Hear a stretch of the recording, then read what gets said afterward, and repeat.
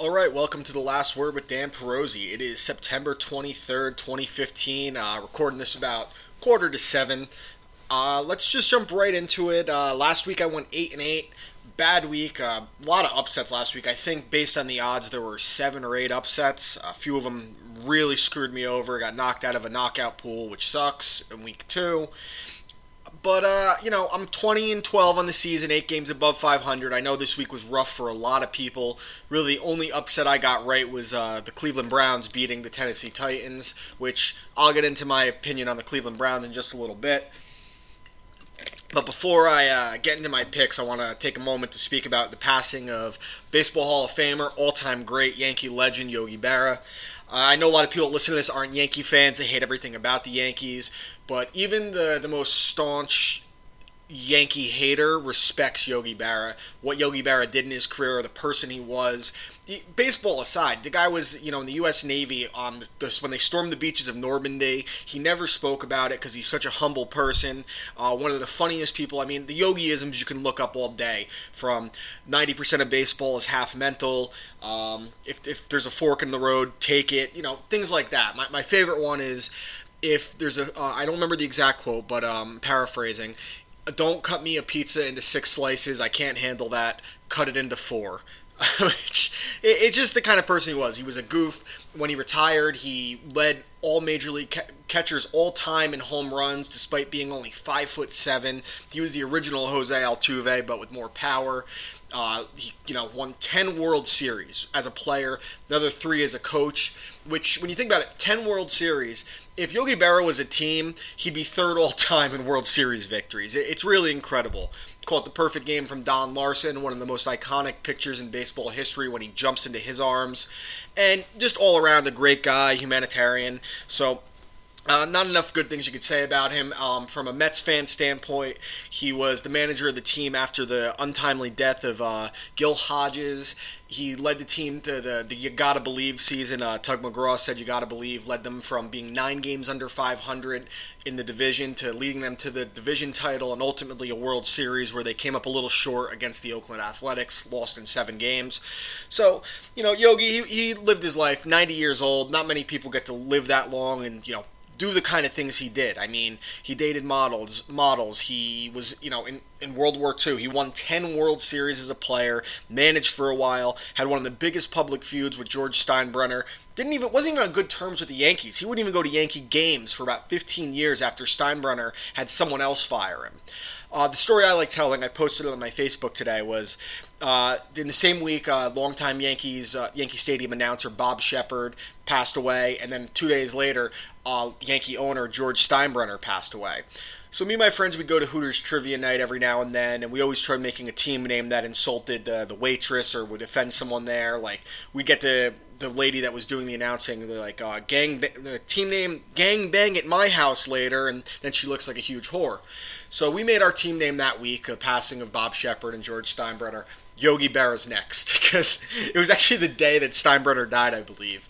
Because there were the prize if you won was actually Yankee tickets, and I knew something like that would piss off Yankee fans, and sure enough it did. But I did respect and love Yogi Berra. He did a lot with the Mets throughout the years, despite being known as a Yankee. He was there for the last game at Shea Stadium. He was there for the opening of Citi Field. So I have a tremendous amount of respect for Yogi Berra.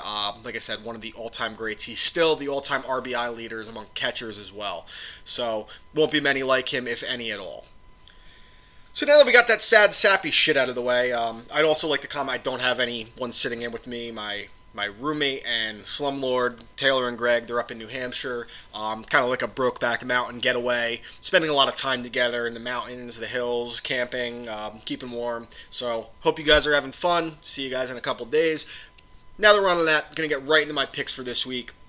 Jump right into the Thursday night game. The Washington Redskins at the New York Giants. Giants coming off another devastating loss in the last seconds.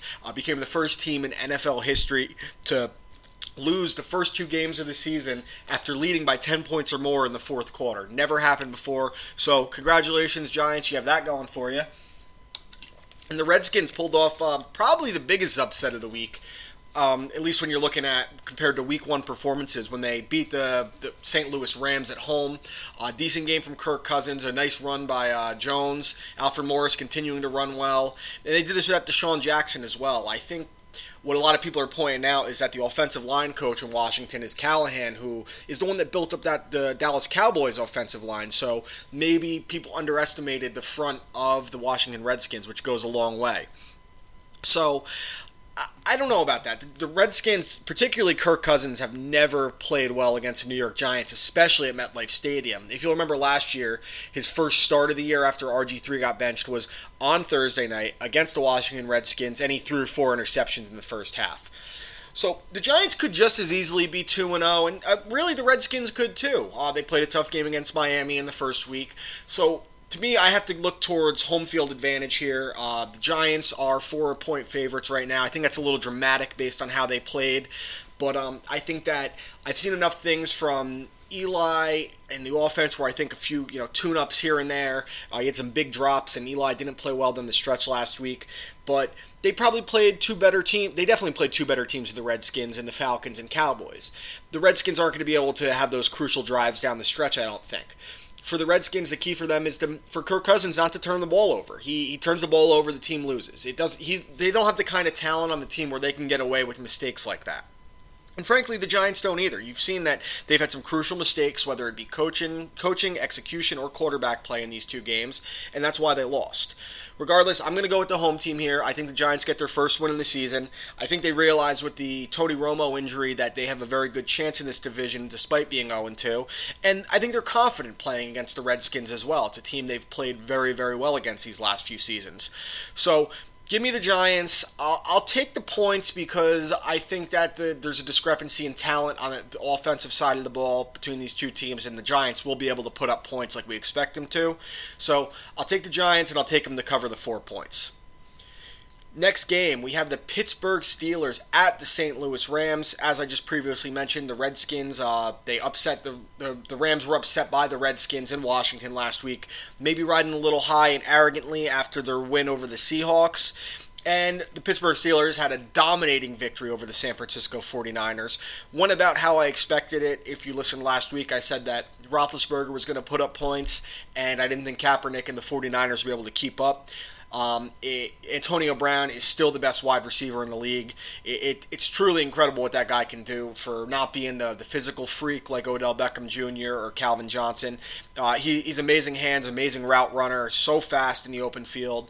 And, it's amazing. Darius Hayward-Bay has been an NFL bust for how many years now, and suddenly he's starting to move the ball and score points with Ben Roethlisberger. And to his credit, D'Angelo Williams is playing incredibly well for the Steelers, but he's going to face a tougher matchup this week against the St. Louis Rams front seven.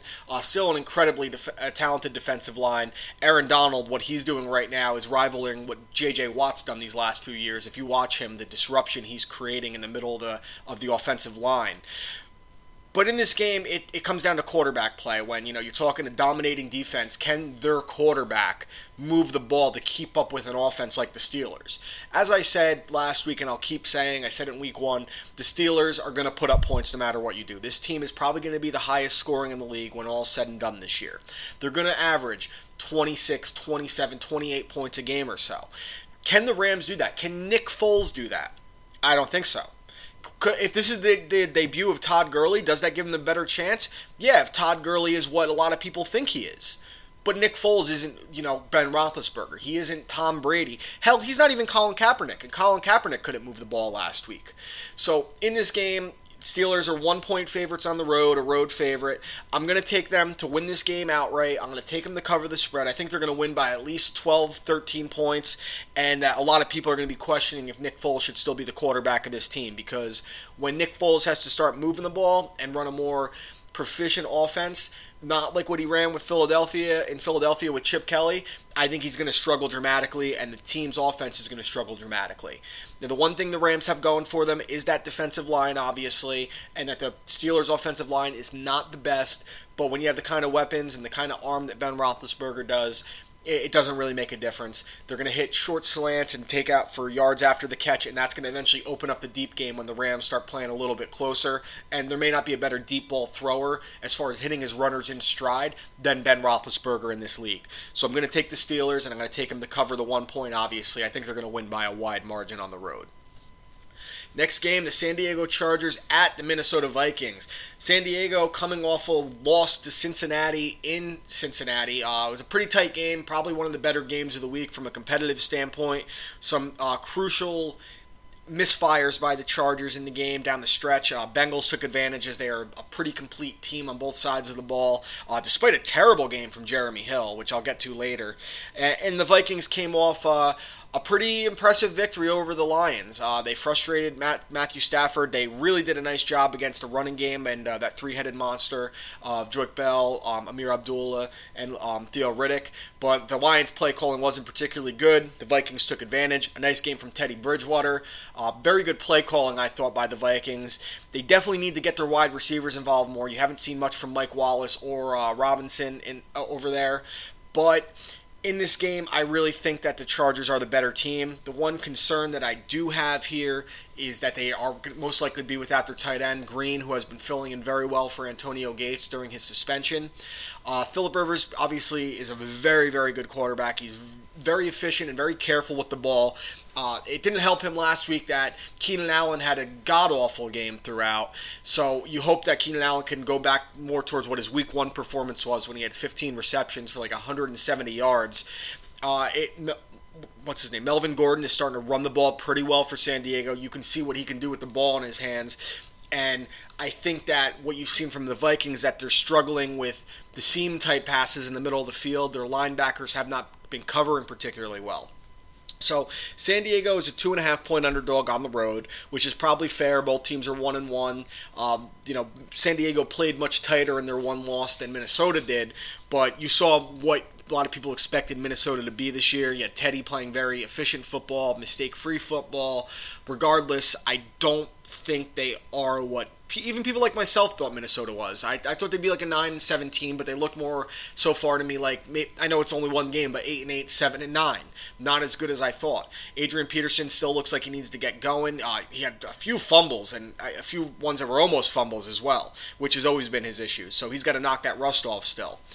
So I'll take San Diego for the upset on the road. 2.5 points, I think they'll cover. It's going to be a 3-4 point victory. I think Phillip Rivers is going to have a very nice game. High completion percentage. Probably going to hit Keenan Allen for at least one touchdown as well. I start both of them in fantasy if you had those guys as well. Next game, the Tampa Bay Buccaneers against the Houston Texans. Tampa Bay coming off their first victory of the year, the first victory of Jameis Winston's young career. And it was in no easy conditions. He did it well. He won at the Superdome against my good friend Jeffrey's beloved New Orleans Saints, who are a train wreck, which we'll get to.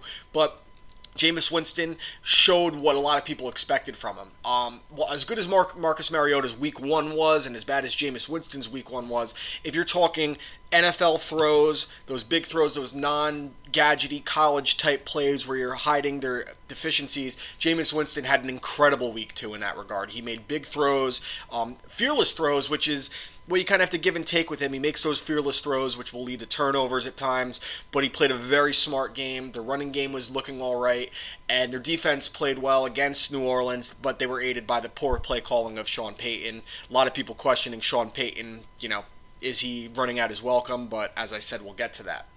As far as Houston goes, coming off a loss to Carolina, the first start of the season for Ryan Mallett, just offensively, they can't do anything. Their running game cannot get going. They sorely miss Arian Foster. It looks like they might miss Andre Johnson a little bit too. DeAndre Hopkins is obviously incredibly talented and a very good wide receiver, but Andre Johnson was the steady presence. He was the bigger body.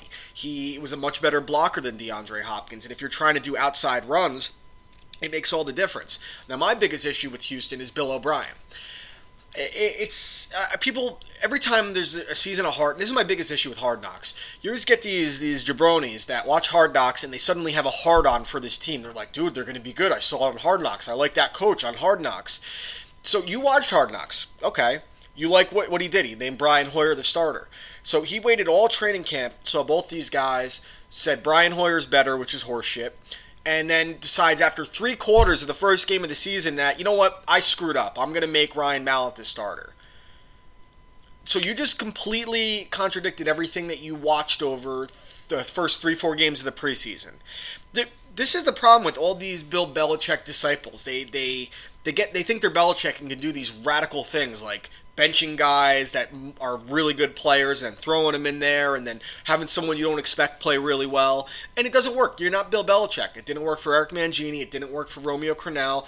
It didn't work for Charlie Weiss. And it's not going to work for Bill O'Brien either. You need to make the one decision and ride it out. If Brian Hoyer, after 5, 6, even 4 games, ride him out to the bye week. Ride him out and see what he does, unless he's just throwing interception after interception and he's playing like Matt Schaub. But you can't just, after 3 quarters, tell your coaching staff and your players that you're not sure about your decisions. This team doesn't look confident at all, besides J.J. Watt and Jadeveon Clowney, who's starting to play pretty well. Defensively, they're playing all right. Their corners aren't particularly great, but there's something missing here, and part of it is probably Arian Foster, who is the bell cow. He's probably the emotional leader on that offense now that Andre Johnson is gone.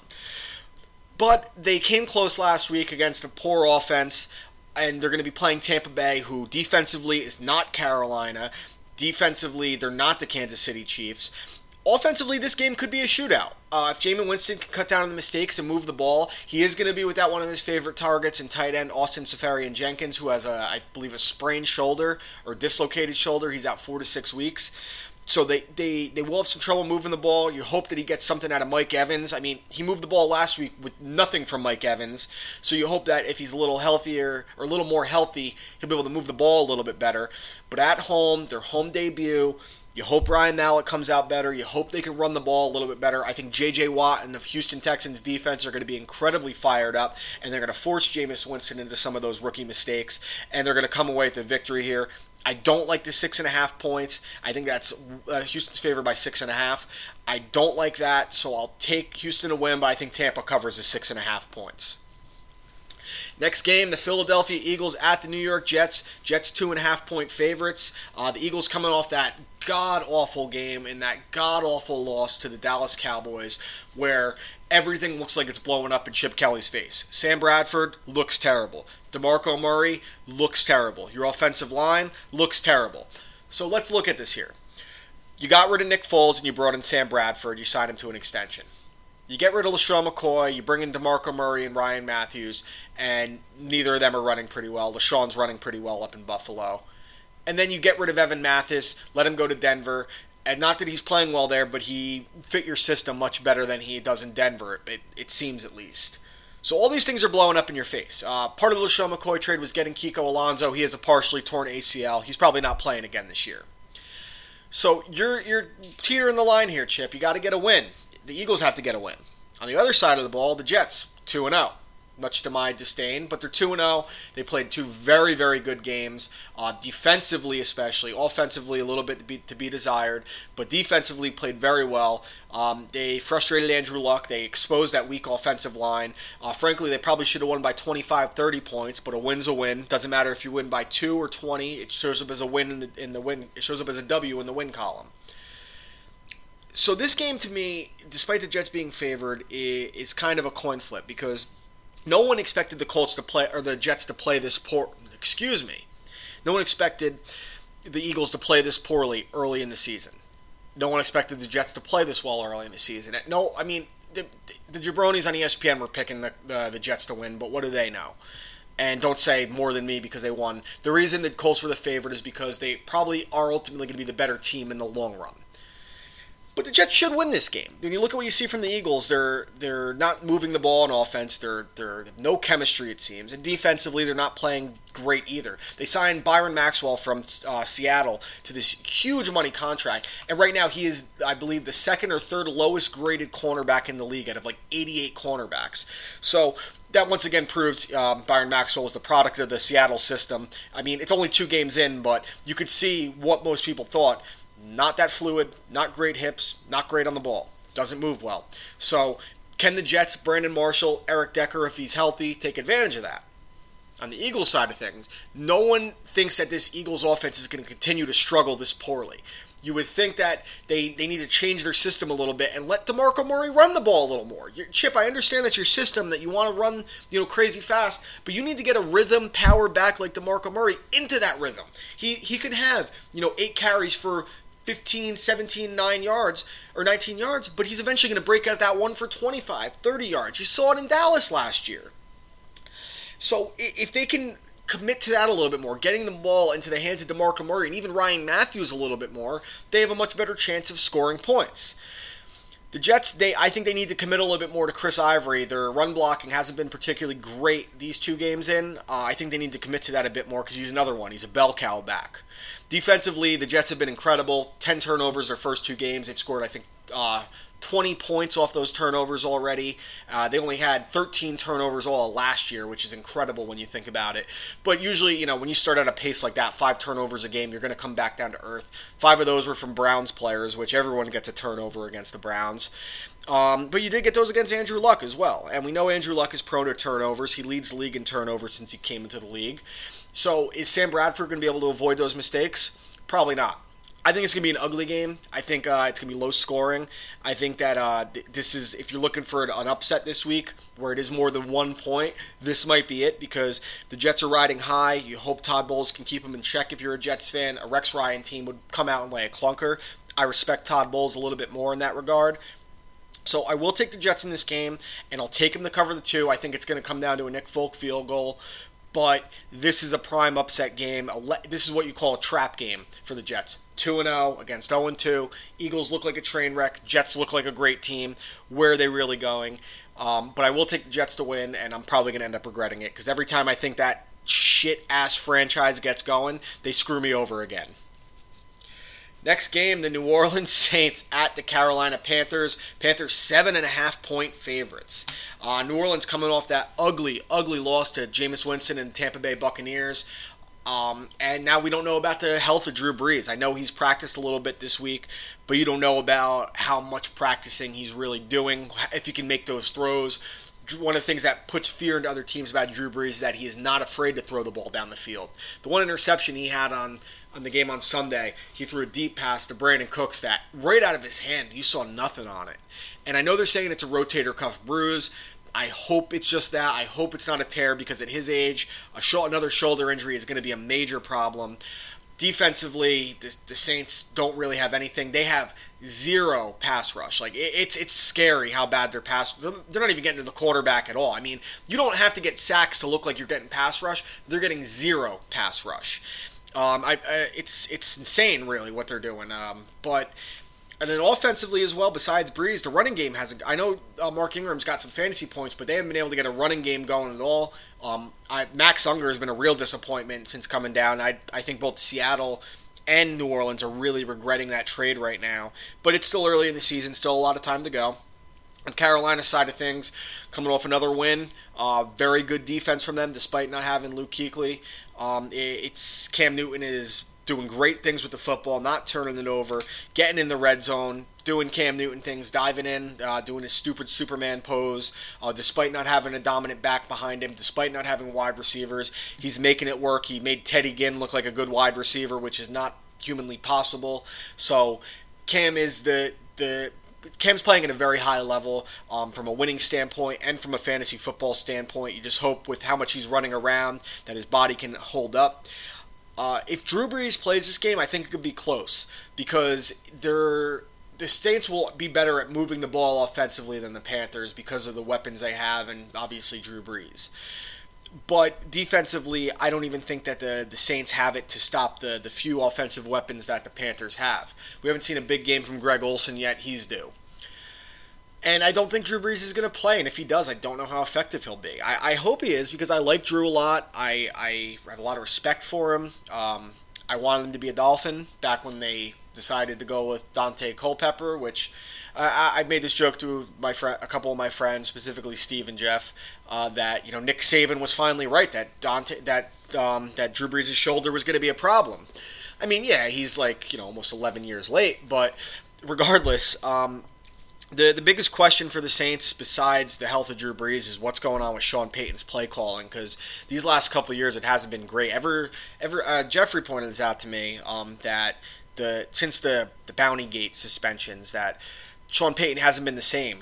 When Sean Payton went before that suspension, he was one of the most aggressive, daring coaches you'd see. I mean, going for it on fourth down. I mean, this is the guy that opened up the Super Bowl second half of the Super Bowl with a goddamn onside kick. Where is that Sean Payton?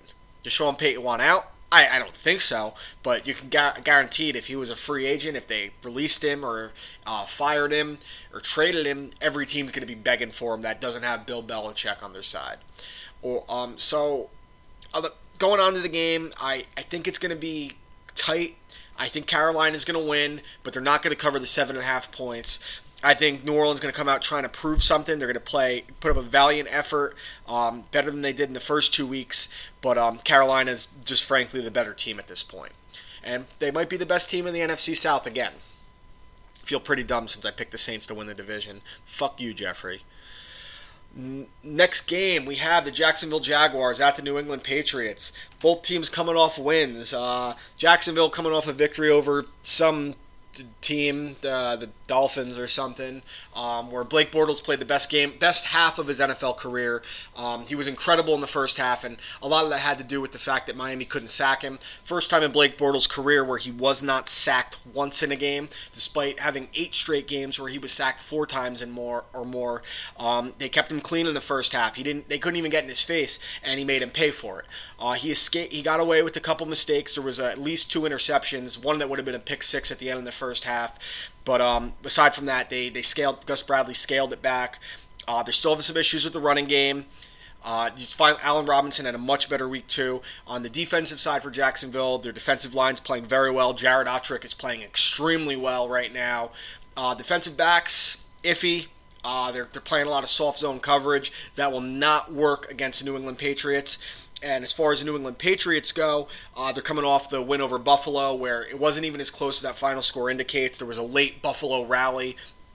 Only reason it happened is because Belichick did Belichick things and ran up the score in Buffalo, kept passing, which didn't drain down the clock. He wanted to stick it to Rex Ryan, almost bit him in the ass.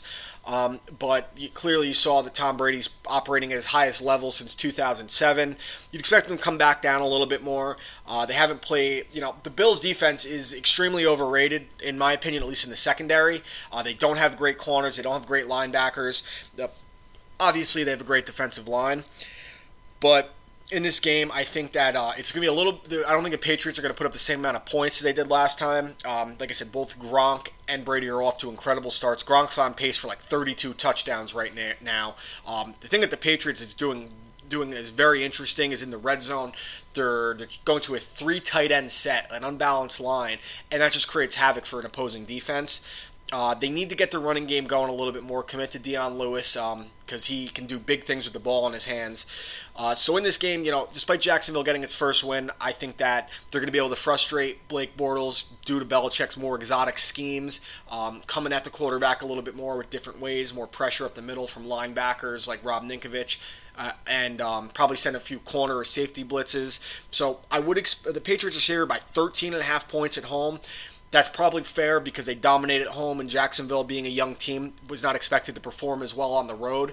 So I'll take New England. I don't think they're going to cover the 13.5 because it's too dramatic of a spread to take. So I'll take Jacksonville to cover the 13.5 despite a Patriots win. Next game, the Cincinnati Bengals at the Baltimore Ravens. The Ravens coming off a brutal loss to the Oakland Raiders where Derek Carr just lit them up, and the Ravens still don't have that deep threat on offense that Joe Flacco needs. On the other side of things, the Bengals coming off that impressive victory over the Chargers, an amazing first half touchdown catch from A.J. Green. Tyler Eifert's playing out of his mind as well, living up to what a lot of people thought of him out of college. This is, a divisional game. This probably should be like one of the night games or the Monday night game. But right now, 2 AFC North teams that are trying to pull in different directions. The Ravens are not used to getting smacked around on both offense and defense. And that's what both the Raiders and the Broncos did to them. They got out-muscled. And that's probably due to the loss of Haloti Ngata and Terrell Suggs. They don't have that presence in the middle of their defense, and the fact that they're not able to run the ball very well right now isn't helping them because that's their style of football, and it's putting more pressure on Joe Flacco. On the Bengals side of things, they're doing everything right despite that I think the maybe rookie year, week 1, went to Jeremy Hill's head a little bit because he got benched for Gio Bernard, who's a very effective back himself. But I think Jeremy Hill's going to have a big bounce back game here. I think that you're going to see Marvin Lewis come up with a game plan to attack the middle of the field with his running backs and with Tyler Eifert and expose the linebacking core of the Baltimore Ravens. Despite them being on the road and being underdogs, I like the Bengals to win this game based on what I've seen from both teams. I think it's going to be a kind of one of those typical AFC North games, ugly. I think towards the end it's going to end up being high scoring as teams make their adjustments. It's going to come down to who has more playmakers, and the Bengals have more playmakers. Big game from Jeremy Hill, big game from A.J. Green and Tyler Eifert, and a big game from Andy Dalton. Joe Flacco will have a big game himself, and so will Steve Smith Sr. He'll try to be the emotional leader of this team, but it's not going to work this time. Bengals win this one going away. Next game, the Oakland Raiders at the Cleveland Browns. The Browns are 3.5-point favorites.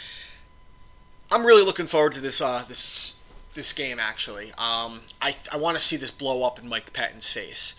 Johnny Manziel comes in last week, and he plays his ass off. I mean, he's got more 50-yard touchdowns than any quarterback in the league right now, and he clearly has a chemistry with Travis Benjamin.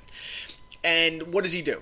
After, he leads his team to its first victory of the year where it was an upset at home, he benches the quarterback that you chose in the first round, might I add, Mr. Patton, benches him for Josh McCown, who, like a jackass, got himself concussed in week 1 with a stupid play thinking he's John Elway.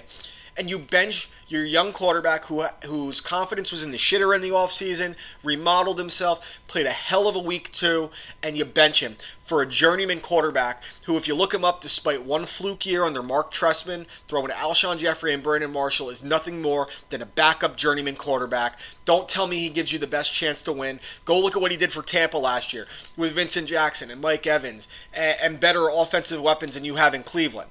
And you're benching him for the kid that you chose in the first round. When no one else would draft him, you drafted him. It's horseshit.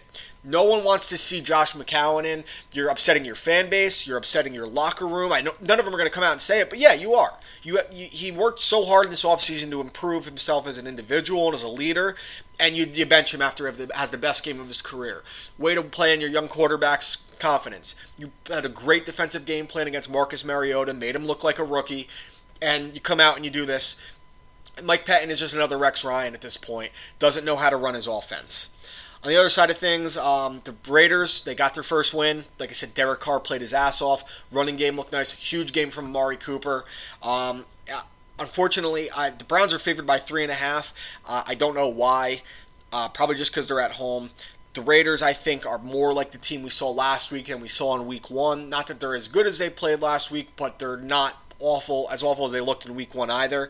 So in this game, I think the Raiders are going to come out and pounce on the Cleveland Browns. I think they're going to frustrate Josh McCown, frustrate the fans who are probably going to boo him off the field. And you'll probably see Johnny Manziel in the third or fourth quarter once Mike Pettin realizes, I really don't know how to run my offense. So I'll take the Raiders here in the upset going away, and obviously they're going to cover.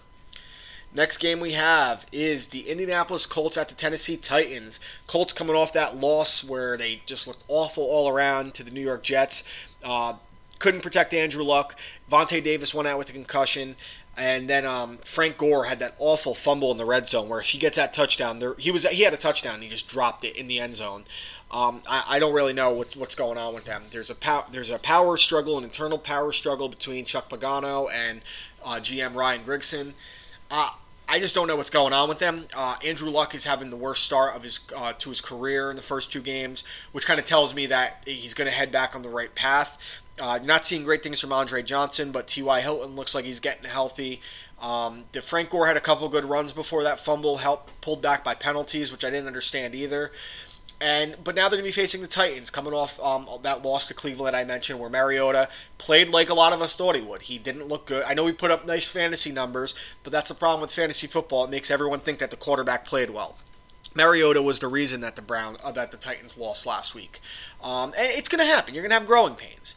And I don't expect them to play that bad all season, but they also can't design plays like they did for him in week 1 every week because the better teams in this league will catch up to that.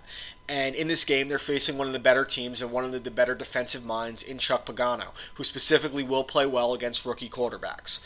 So I think that you're going to see a big bounce back game from Andrew Luck for fantasy owners, for fans of the Colts.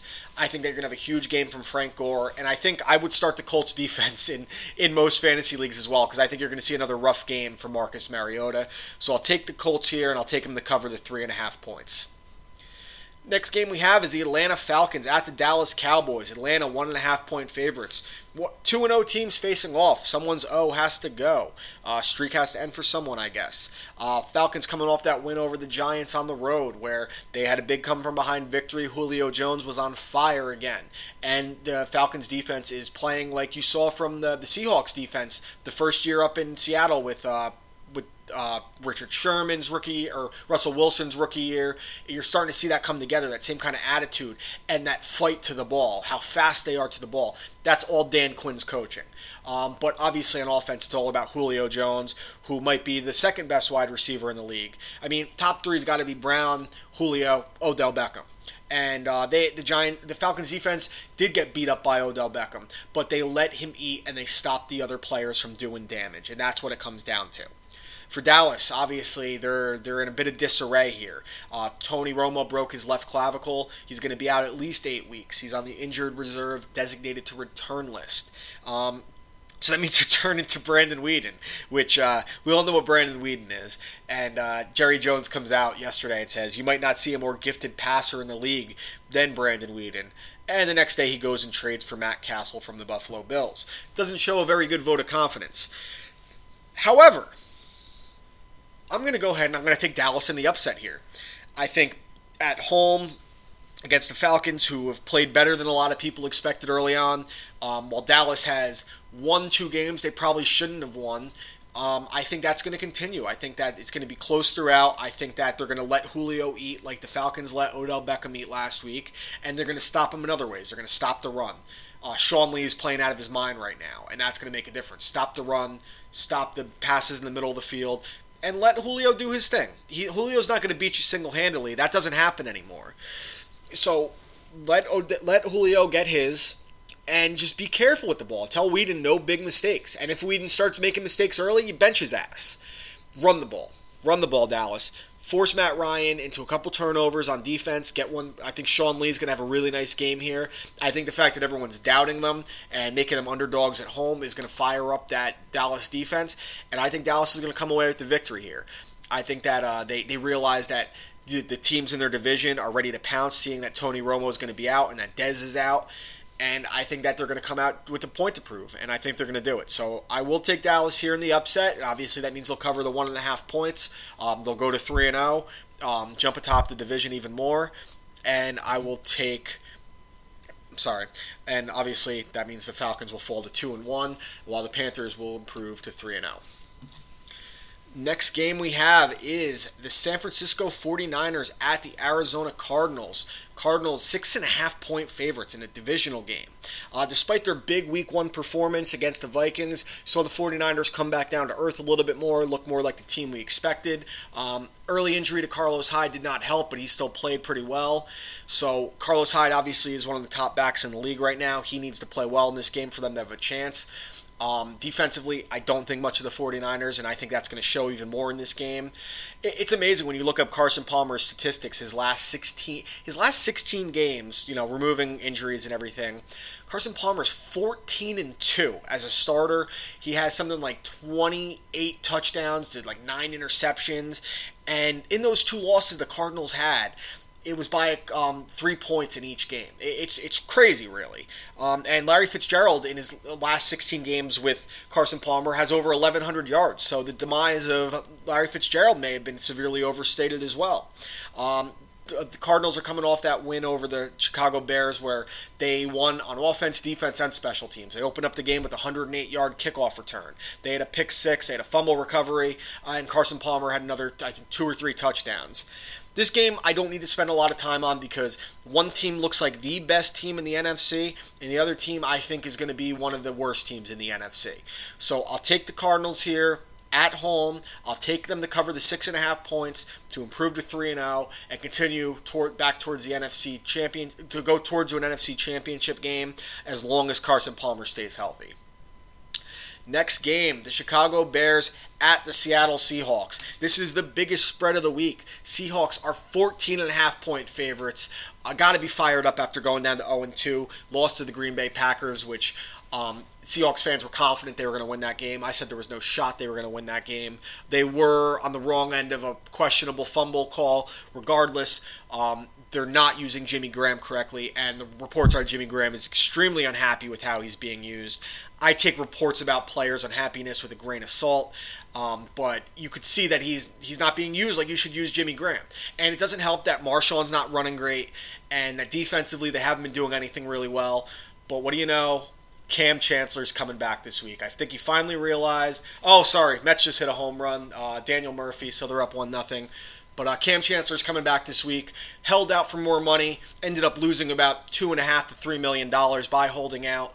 I appreciate the fact that he realizes his teammates are struggling without him.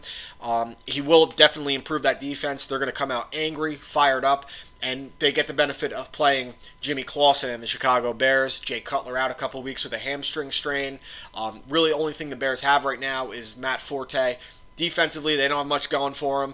This game, honestly, at 14.5 points, I would never tell you to take that. This might be the time because they might pitch a shutout against the Chicago Bears. So I'll take the Seahawks. Big game for Marshawn Lynch. Please, for the love of God, get Jimmy Graham involved. Get some confidence. Don't let anything ruin your locker room chemistry that you've done so well to build up, Pete Carroll.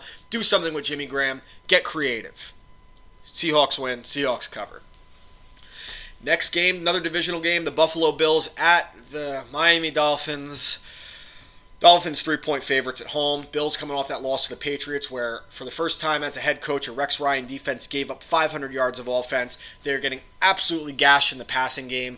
As I said, I do believe it is an overrated defense besides the front seven and the pass rush. Offensively, Thad Lewis, he had a nice fantasy game, but he had 3 interceptions as well. Will not play well from behind in games. So the key here for the Miami Dolphins, coming off their loss to Jacksonville, is do something they have not done yet this year, and they have not done well in recent years. Get out to a fast start. If you win the coin toss, I'm tired of this defer every time shit that Joe Philbin does. I appreciate it sometimes, but this dumb asshole, this dead son having asshole, is every time he defers, and then your defense gets out to a slow start, you're playing from behind early. You get the ball, receive it, and shove the ball down the fucking Bills' throat. Your team's been coming out slow. I don't know what's up with the penalties, why you're playing sloppily, but come out, get that ball. If you get a good kickoff return, you need to commit to the running game, even if it's not working. You need to score early and put the pressure on Thad Lewis, put the pressure on Rex Ryan and Buffalo Bills offense, because playing from behind all the time is not going to work. Ryan Tannehill's playing some of the best football in his career, the first Dolphins quarterback to throw 3 touchdowns and no interceptions in the first 2 games of the season ever. So he's playing as well as he could despite no running game and average pass protection. On defense, Dolphins defense, I'm not too concerned about. Second half, they're playing great. Struggling in the first half. They need to get that pass rush going a little bit more. Does not help that Cam Wake is not 100%, but I'm confident that will sort itself out. The thing that scares me in this game for the Dolphins is the LaShawn McCoy and Sammy Watkins on offense. Obviously, Sammy Watkins is a physical presence. He's a freak.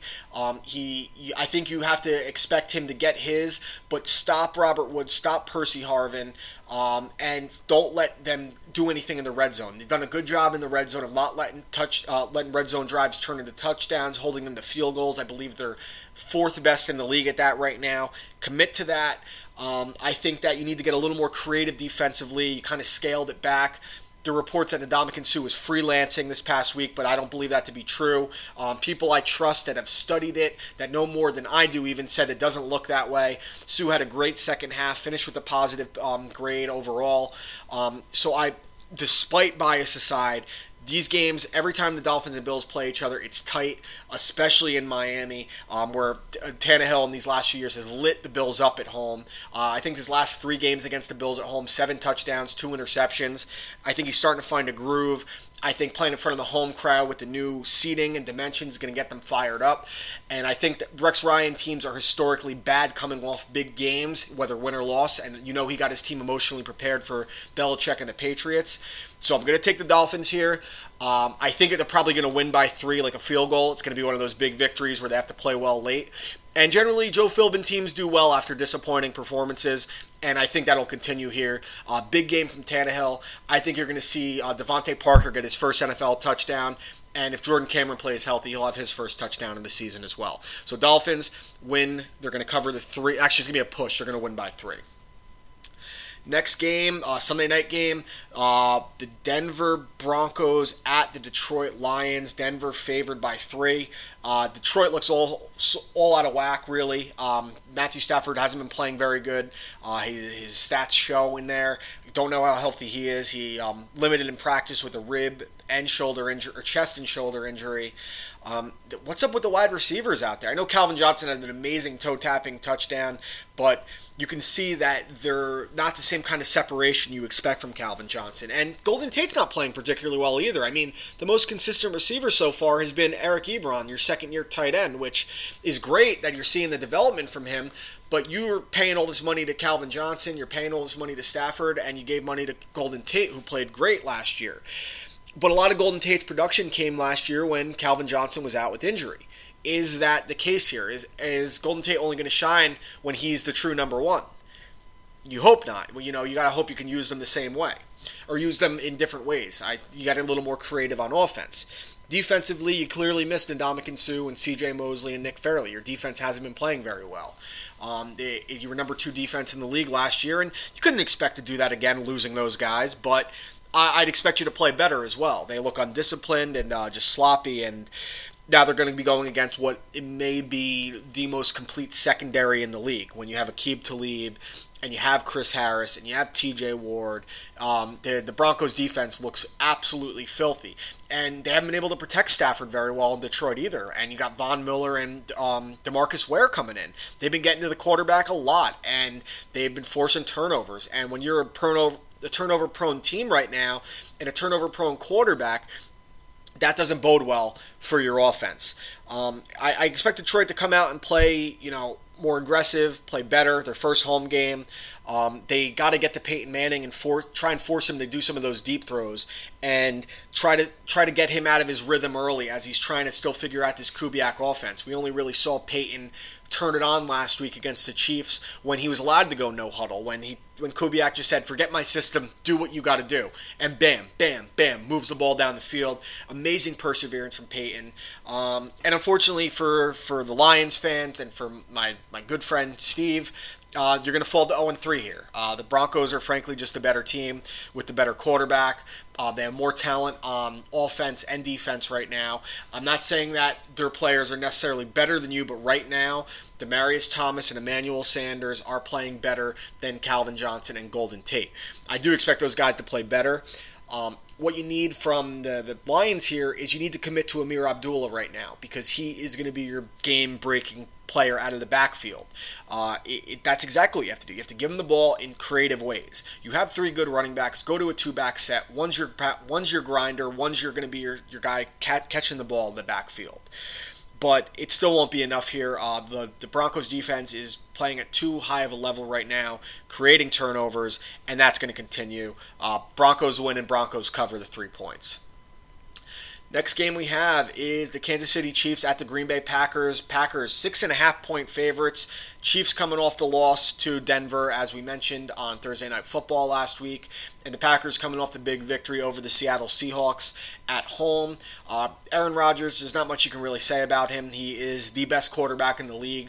He is probably the most talented quarterback of all time. He may not finish with as many rings as Joe Montana or John Elway or Tom Brady, but as far as you stack them up to each other, who is the most physically gifted, impressive, talented quarterback ever, it's Aaron Rodgers. No one can make the throws he does. No one can move like he does while making throws he does.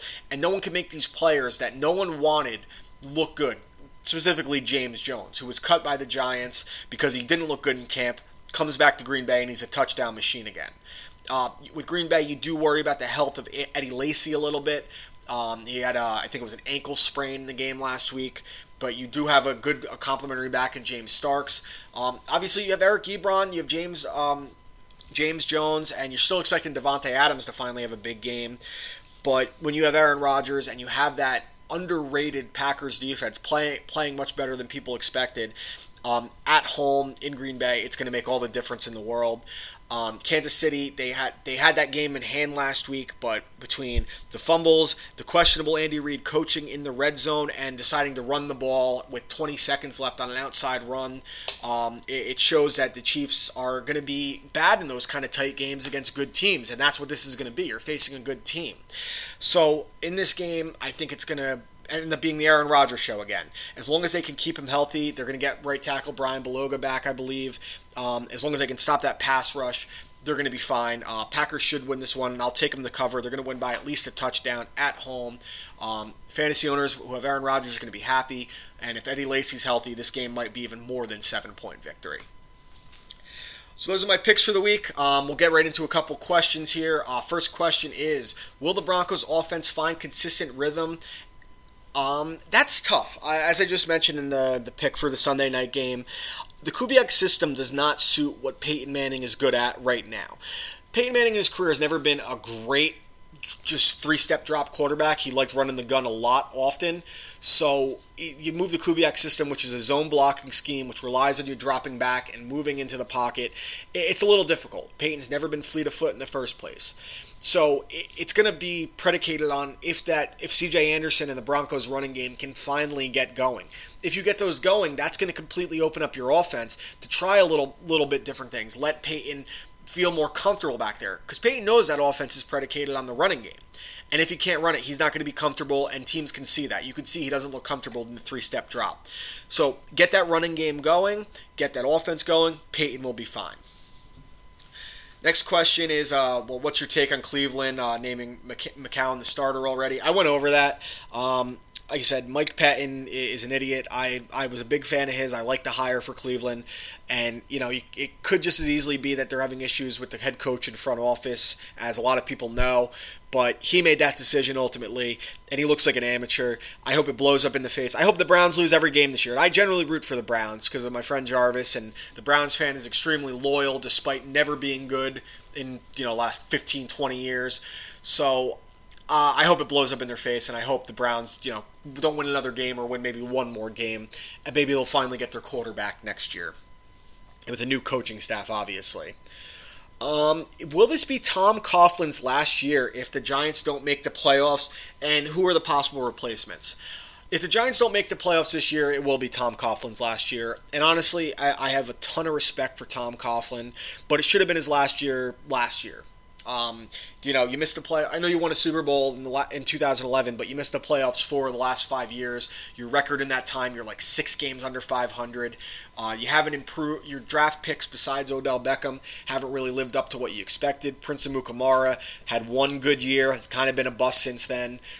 Free agent misses, and this goes for the GM as well, who I know they won't replace, Jerry Reese. But yeah, it's Tom Coughlin's last year. It's unfortunate that it can come down to him getting run out by a team, considering he won them 2 of the most improbable Super Bowl victories ever. But it's time. I think that I don't think he's comfortable with the offense, and he's an offensive-minded coach, because he didn't want to hire Ben McAdoo as the offensive coordinator. That goes against every offensive philosophy he's ever had. So it is going to be his last year, because the Giants are not going to make the playoffs. They just don't have the talent. They're just not a good team. And Tom Coughlin will get his place in the NFL Hall of Fame at some point. Great coach. I have a lot of respect for him. And he's going to have his guys play hard down the stretch. You're not going to see incredibly sloppy Tom Coughlin teams usually. As far as possible replacements, the most obvious choice that a lot of people connect them to is if the Saints do let go of Sean Payton in the offseason, which I guess is a possibility. Sean Payton does have deep ties to the New York Giants and Bill Parcells, so that would be a possibility. But the Giants have never been known to go after the big name coach, and Sean Payton would be the biggest name coach to hit the open market in a long time.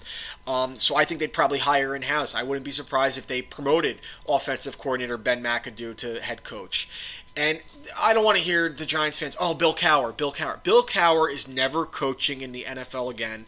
Get over that one. Not happening. And you're not getting John Gruden either. You're going to get someone that you didn't want, and Giants fans are going to cry, just like they did when Tom Coughlin got hired, because they wanted someone else, and then that coach will end up being good, and the spoiled brat that the general Giants fan is will act like they always love the coach when he finally does well. So it's going to be someone you don't expect. I'll say that much. Should Chip Kelly worry about being fired at the end of the year? Yeah, I mean, if you got to think about it, the overhaul that he did on offense and defense as well, running very good players out of town, yeah, he should be worried. The Philadelphia fan is not forgiving to anyone. They booed Santa Claus and threw snowballs at Santa Claus. So what are they going to do about their beloved Eagles? Their beloved Eagles that have never given them anything but shit. Yeah, they'll run Chip Kelly out of town. He refuses to budge. He doesn't evolve with the times. And it's possible that, sorry, the Mets just went up again, 2-0. You change this team completely and you won't adjust your scheme to your players like DeMarco Murray or Ryan Matthews, yeah, you're going to get fired. So yeah, he should worry. If they had a abysmal season where they go 4-12, 5-11, 6-10 even, he's going to get fired. Guarantee you. And the last question, how many games, quarters, series, or plays does it take for the Cowboys to switch over to Matt Castle once Brandon Weeden shits the bed? I love how we're talking about Brandon Weeden shitting the bed like it's inevitable. I was actually a fan of Brandon Weeden out of college. Obviously, he didn't work out, as it seems with most quarterbacks that get drafted by Cleveland. But he didn't play well last year in Tony Romo's stead for the Cowboys. So I think it's going to be a short leash, especially if this game is close. Like, if it gets out of hand early, like, say the Falcons jump all over them, they'll let Weeden work it out and get more comfortable. If it's close and the only reason the Cowboys are losing or winning barely is because of Brandon Weeden, they'll bench him pretty quickly, and they should. You traded for Matt Castle, who has won in this league way more than Brandon Weeden. Not that I think much of Matt Castle, but Matt Castle has shown if you put an effective team around him, he can be a very solid game manager. He's probably a step below an Alex Smith at his best, but that should be good enough on this Cowboys team in this NFC East where you can have the division at 8-8 or 9-7 potentially. So that's it for this week. Short show, kept it under an hour. As always, if you have any questions, comments, criticisms I don't want to hear, send them my way on Facebook or at Dan Perosi on Twitter. We'll be doing the show next week, hopefully with a guest. Continuing on, see how my picks go this week. Remember, you listen to me, you go to the top. You don't listen to me, you're never heard from again.